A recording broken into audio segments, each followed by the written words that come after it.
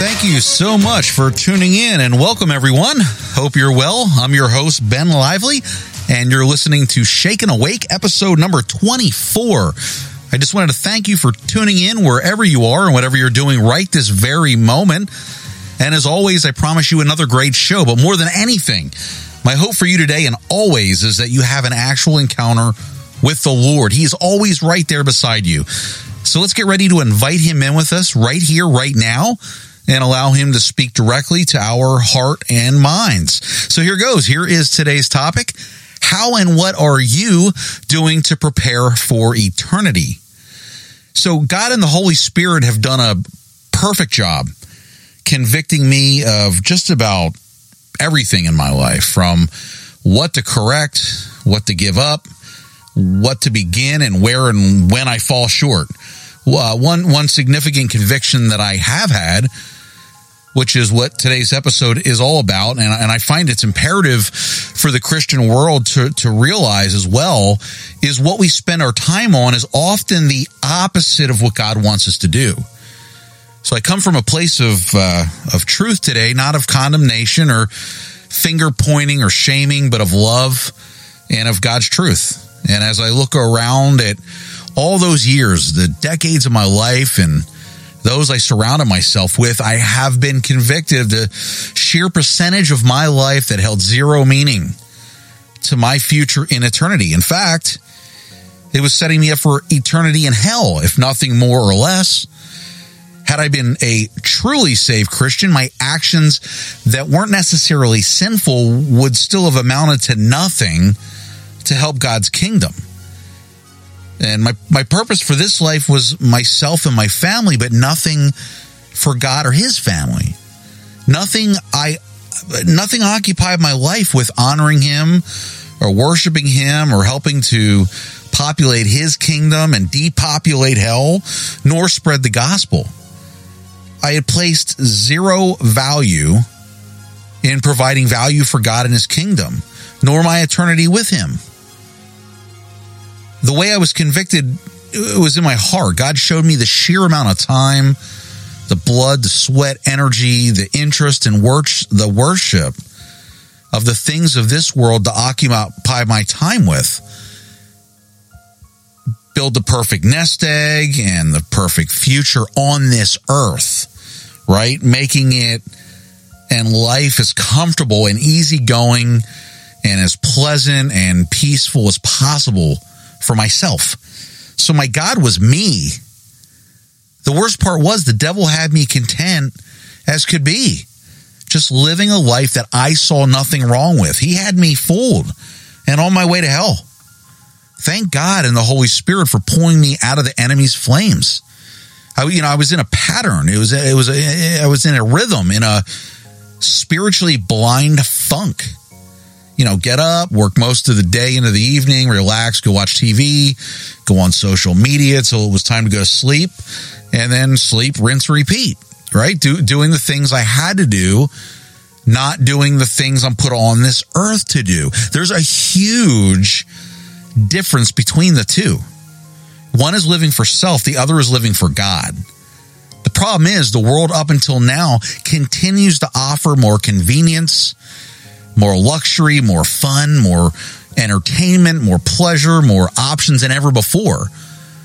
To say it's easy to stay safe, secure, happy, comfortable, and complacent would be the understatement of the century, no? The only time I worked hard and long hours was to benefit me. The love of money, what it could buy, but the money's the root of all evil, and so is the love of self as well as idolatry. And in today's world, it caters more to these than it ever has. It's harder to find the want of God to a non-believer or lukewarm Christian than ever in the history of the world. When everything around you is pleasurable and inviting, who wants to be sucked up into roles or righteous living and put away self for the sake of a savior? You see, what they don't realize is everything you ever wanted and more that you didn't even realize is possible or real is all and only found in Jesus. Everything everyone wants, ultimately, is to feel loved, to feel appreciated, to feel valued, to feel true peace, true joy, true happiness, and which doesn't fade but only grows stronger. And like the saying goes, everyone wants to go to heaven, but no one wants to die. But here's a news update. Everyone dies, but only a very few will enter heaven. Oh, now the saying has a different twist, doesn't it? It sure does. What we do now, today, what we do tomorrow, and the next day, who we choose to follow and worship dictates our eternity. So what we're really talking about today is how to run the race that's set before us, no? So let's combine what we know and don't know with what God's word says about this. Since we are surrounded by such a great cloud of witnesses, let us throw off everything that hinders and the sin that so easily entangles, and let us run with perseverance the race marked out for us. That's Hebrews 12:1. What kind of race do believers run? And who sets the race parameters? Is it a race that we define and purpose for ourselves? You know, the passage in question draws from the foot races in ancient Israel, Greece, and there's the amphitheaters of Rome. And it was written to encourage and challenge believers to persevere in their faith, especially in the midst of trial and persecution. And it goes into further detail in 2 Timothy 2:15, Hebrews 10:36, and Hebrews 12:7. So athletes in a race were surrounded at that time by rows and rows of spectators, pictured for us as, quote unquote, a great cloud of witnesses. The witnesses of the believer's race are listed in the previous chapter of Hebrews. The men and women of God whose faithful lives were recorded in the Old Testament. You know, these saints persevered despite unbelievable persecution and cruelty. Read about it in Hebrews 11:33-38, and they were commended for their faithfulness. You know, whether the saints of Hebrews 11 are actually watching us run our race today is in question. The point of the passage is that their testimony lives on. Their steadfast faith bears witness to the promise of Jesus Christ. It urges us to follow their example and, quote unquote, run with perseverance the race marked out for us. Again, Hebrews 12:1. The race, then, is the Christian life. It's your life. It's my life. It's a marathon, not a sprint. And we're called to stay the course and remain faithful to the end. Paul used this same imagery near the end of his life. And he said, I have fought the good fight. I have finished the race. I have kept the faith. That's 2 Timothy 4:7. So the steadfastness of the Old Testament witnesses speaks to believers today of the rewards of staying in the race, of never giving up. A marathon is a strenuous test of fitness and endurance, right? The race set before us requires faith. It requires stamina, commitment, and discipline in order to live faithfully. So the race is set before us. We didn't select the course. It's God who established it. This race we run for Christ. We stay the course in spite of the trials and persecutions, as it says in Hebrews 12:4-11. And as we run, we must fix our eyes on Jesus, the author and perfecter of our faith. That's Hebrews 12:2, because he perfectly finished his race. He is the focus of our lives. You know, we look away from all distractions because he is already at the finish line. And you can read more about that in Lamentations 3:25, Matthew 6:33, and Romans 2:7. So the race demands that we do away with everything that hinders, right? So that's sin and whatever else threatens our relationship with God. As stated in Hebrews 12:1, anything that will slow us down or trip us up must be cast off. The Apostle Paul says to put off your old self, which is being corrupted by its deceitful desires, to be made new in the attitude of your minds, and to put on the new self, created to be like God in true righteousness and holiness. And that's Ephesians 4:22-24. So with the encouragement of those who have gone on before, we rid ourselves of thoughts, attitudes, and habits that delay our progress. So seeing that the race God set out for us is a lifelong marathon, we must commit ourselves to run to the very end. So a daily regimen of prayer, of worship, of reading God's word, and just examining our lives for impediments. It'll help. We will persevere by maintaining a Christ-like attitude even in the midst of trials. As it states in 1 Peter 2:21, 4:1, and 1 John 2-6. So no matter how long the race may be, we keep our eyes on Jesus, the champion who initiates and perfects our faith. That's Hebrews 12:2. There is joy awaiting. And the Bible mentions rewards in heaven multiple times. Matthew 5:12, Luke 6:23 and 35, 1 Corinthians 3:14 and 9:18. But why are rewards necessary? Like, won't being in heaven with God be enough? Experiencing Him, His glory, and the joys of heaven will be so wonderful. It's hard to understand why extra rewards would be needed. And also, since our faith rests in Christ's righteousness instead of our own, as in Romans 3:21-26, it seems kind of strange that our works would then merit reward, right? God will give rewards in heaven, or the judgment seat of Christ, based on our faithfulness in service to Him. Go ahead and read. It's 2 Corinthians 5:10. The rewards will show the reality of our sonship. It says that in Galatians 4:7. And the justice of God, Hebrews 6:10.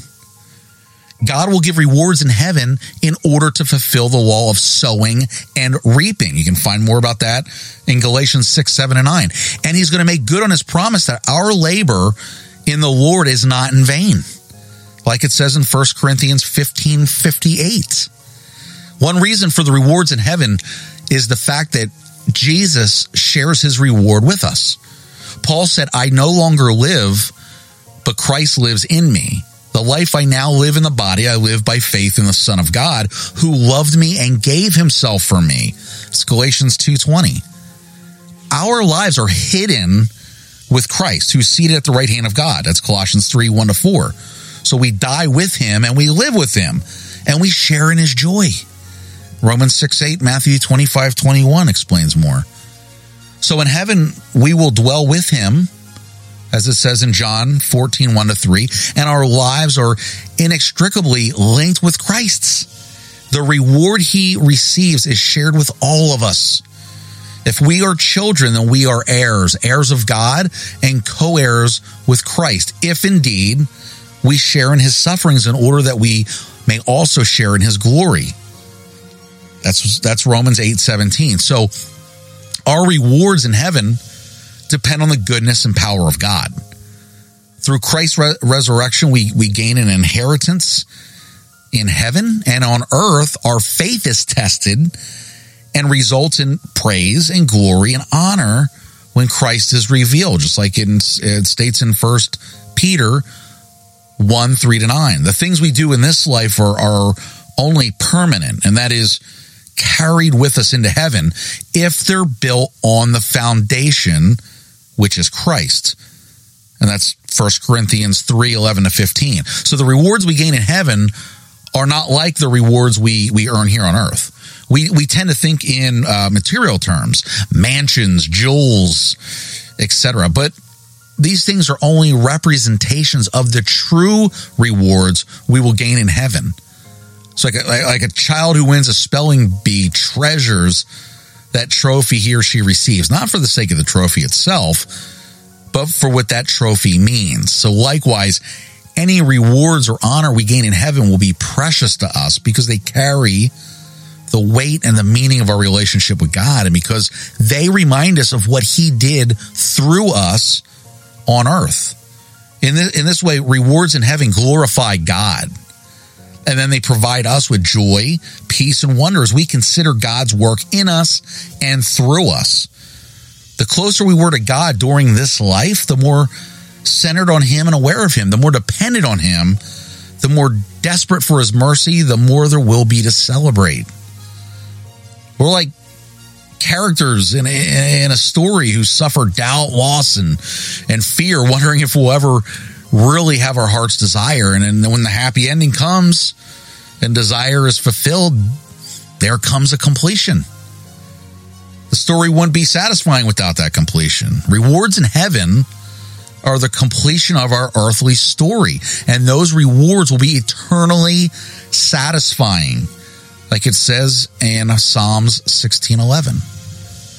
So does God punish us then for our sins? Well, God no longer punishes us for our sin because Jesus took that punishment. The Bible says bad things that can happen to us are a result of God's discipline. They're not a punishment for sin. Rather, they're a correction, as a parent would correct a child. You know, what did I do to deserve this? Is this my fault? You know, when faced with hardship, many of us ask ourselves these questions. On the other hand, some of us voice the following. You know, it doesn't matter what I do, God will forgive me. That was me for 41 years. Doesn't really matter what you believe as long as you're a good person. These questions all point to a more fundamental issue. Does God punish us for our sin? Well, what's the punishment for sin? For the wages of sin is death. Romans 6:23 tells us. The Bible's very clear. Those who sin earn eternal punishment. The holiness of God is like a consuming fire, such that the impure can't stand in his presence and live. It states more about that in Hebrews 12:29 and Exodus 33:20. The holiness and justice of God require that sin be punished and the sinner be separated from God. However, God is also a loving God. His desire is to be with us. This is why Romans 6:23 has a second part, which states, but the gift of God is eternal life in Christ Jesus our Lord. So God poured out the punishment for our sin upon Jesus. The Lord has laid on him the iniquity of us all, says Isaiah 53:6. The Bible tells us if you declare with your mouth Jesus is Lord and believe in your heart that God raised him from the dead, you will be saved. That's Romans 10:9. Therefore, for those who accept Christ as their Lord and Savior, the punishment for sin is no longer upon us. God no longer punishes us for our sin. Jesus took that punishment for you and I. Well, do bad things still happen because we sin? If through Jesus we're forgiven of all sin, does that mean we can now sin with impunity? Not quite. The Bible refers to the discipline of the Lord multiple times. Proverbs 3:11-12 says, my son, do not despise the Lord's discipline and do not resent his rebuke, because the Lord disciplines those he loves, as a father the son he delights in. Hebrews 12 explains this in greater depth. Sometimes it says bad things can happen to us or a result of God's discipline. They're not retribution or a punishment for sin. Rather, they're a correction, again, as a parent would correct a child. They're not intended to break down, but rather to increase the holiness in the believer. It states more about that in Hebrews 12:10. There are also societal or earthly consequences of sin. Just because God forgives us of murder doesn't mean a murderer doesn't have to serve time in jail. Some negative experiences will flow naturally out of poor choices, such as financial hardship after gambling away money. These aren't God's punishment. They're a natural result of our actions. Well, then is everything bad that happens to me because God is disciplining me? Well, there's several reasons people might suffer that have nothing to do with discipline. Showing God's glory. In John 9, Jesus and his disciples encounter a man who has been blind from birth, and the disciples ask Jesus, who sinned, this man or his parents, that he should be born blind? And that's John 9:2. Jesus said, neither this man nor his parents sinned, but this happened so that the works of God might be displayed in him. How about that? John 9:3. The disciples were operating under a common assumption of the time that any suffering one experienced was the result of sin that hadn't been confessed and or atoned for. Jesus gave an alternate reason. A person, you and I, might suffer so that God would be glorified. A person might suffer for a long time or for a time so that they might experience an even greater good in the future. Another reason is to improve us and bring us closer to God. When times are good, it's easy to forget about our need for God, even though he is the one sustaining the very world we live in. It's easy to become complacent in our relationship with him. Paul writes, not only so, but we also glory in our sufferings because we know that suffering produces perseverance. Perseverance, character, and character, hope. It's Romans 5:3-4. So suffering helps us to lean on God and improves our character. And therefore, sometimes suffering is for this reason rather than as the result of any poor choices. It's also a result of following Christ. In John 15:18, Jesus said, if the world hates you, keep in mind that it hated me first. Christians face discrimination. We face persecution and even death for our faith. In this case, the bad things that happen are because the Christian is doing something right. Jesus warned that a sinful world would hate those who were not of this world. It's John 17:16. And then Paul encourages us to rejoice in these sufferings, as noted in Romans 5:3-4. And it's also a natural result of a fallen world. In the end, the reason suffering exists at all is indeed because of sin. This sin isn't necessarily our personal sin. However, it's the sin of mankind. So we know that the whole creation has been groaning as in the pains of childbirth right up to the present time. Not only so, but we ourselves who have the first fruits of the Spirit groan inwardly as we wait eagerly for our adoption of sonship, the redemption of our bodies. That's Romans 8:22-23. So creation itself is broken because of Adam and Eve's original sin. Natural disasters, disease, famine, all these things exist because of a broken world. And suffering from these shouldn't be assumed to be the judgment of God. Rather, they're the realities that we face living in an imperfect world. Another reality of living in a world corrupted by sin is that we can suffer for or from the sins of others, whether through violence, selfishness, or injustice. Suffering caused by the sins of others is not our fault, and it also shouldn't be assumed to come as discipline or punishment from God. But there is a final punishment. Eventually, all the wicked will be cast into eternal punishment. That's 2 Thessalonians 1-9. But those who trusted in Christ will receive eternal life. That's Matthew 25:46. So God does punish us for our sins. His justice is real. However, his desire is to be with us. That's why he provided Jesus. Those who accept Christ need not fear punishment.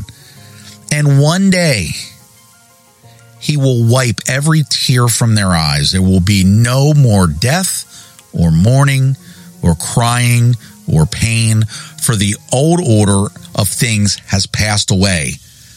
Amen. That's Revelations 21:4. So how can we apply this to our life today? How can we live a life that's pleasing to God? And before I wrap up, I felt led to share some passages. So before you tune out and hear what next week's episode is going to be on, let's take a look at what the Word of God says about pleasing God. Because what more importance is there in life than to please God? There isn't anything. And who better to hear it from on how to please him than, well, him and his word. So 1 Thessalonians 2:4, but just as we have been approved by God to be entrusted with the gospel, so we speak, not to please man, but to please God, who tests our hearts. Galatians 1:10, for am I now seeking the approval of man or of God? Or am I trying to please man? If I were still trying to please man, I would not be a servant of Christ. Romans 8:8, those who are in the flesh cannot please God. See, these are the verses I never read, I was never taught, and I didn't live by. And until I read them, I lived my life the way I lived my life because I didn't know these verses exist or existed.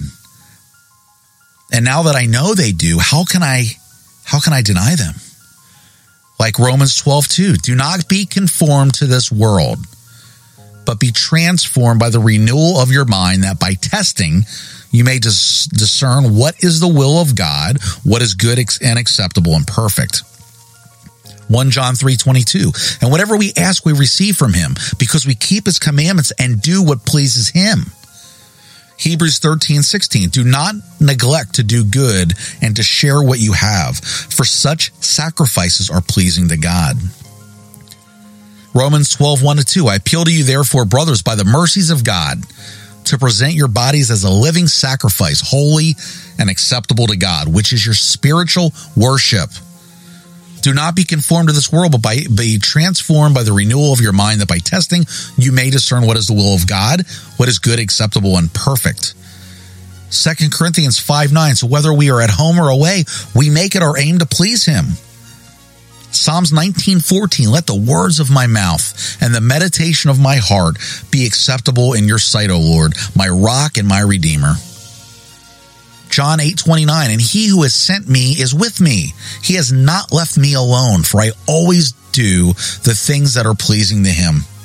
Colossians 3:23, whatever you do, work heartily as for the Lord and not for men. Acts 5:29, but Peter and the apostles answered, we must obey God rather than men. 1 Thessalonians 4:1, finally then, brothers, we ask and urge you in the Lord Jesus that as you receive from us how you ought to walk and to please God, just as you're doing, that you do so more and more. It's never complete. That's running the race. How about Ephesians 5:8-10, for at one time you were darkness, but now you are light in the Lord. Walk as children of light. For the fruit of light is found in all that is good and right and true, and try to discern what is pleasing to the Lord. I love this one. John 5:30, I can do nothing on my own. As I hear, I judge, and my judgment is just, because I seek not my own will, but the will of him who sent me. 1 Corinthians 10:31, so whether you eat or drink or whatever you do, do all to the glory of God. Colossians 1:9-10, and so from the day we heard, we have not ceased to pray for you, asking that you may be filled with the knowledge of his will in all spiritual wisdom and understanding, so as to walk in a manner worthy of the Lord, fully pleasing to him, bearing fruit in every good work, and increasing in the knowledge of God. Philippians 2:12-16, therefore, my beloved, as you have always obeyed, so now, not only as in my presence, but much more in my absence, work out your own salvation with fear and trembling, for it is God who works in you, both to will and to work for his good pleasure. Do all things without grumbling or questioning, that you may be blameless and innocent, children of God without blemish, in the midst of a crooked and twisted generation, among whom you shine as lights in the world, holding fast to the word of life, so that in the day of Christ I may be proud that I did not run in vain or labor in vain. Amen. I'm going to have a lot more of these verses posted in the show notes. They're wonderful. The only way to know them is to read them. Dwell in the Word of God, and reserve some time every day to really dive into the Word of God. So, guys, my final question to you today is then this. What can you do to better use this life that God gave you to live for Him? That's why He gave you this life. I'll repeat that question. What can you do to better use this life God gave you to live for Him? My final statement is this. In the grand scheme of eternity, which is final, which is real, and by the way, which is fast approaching, what greater value is there on earth than to live this quick life for the one who has prepared for you your eternal home based on His love, His mercy, His grace, and the fruit you bore while you lived for Him on this earth? Everything else is utterly and eternally meaningless and worthless. So before we end today's show, I just wanted to thank you all again for tuning in. I hope you were touched by God through today's message and scriptures.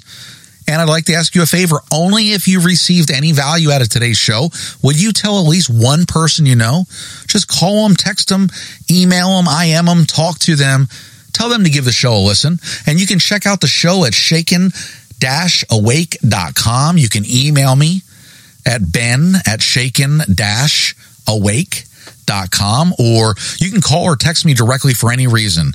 407-493-3208.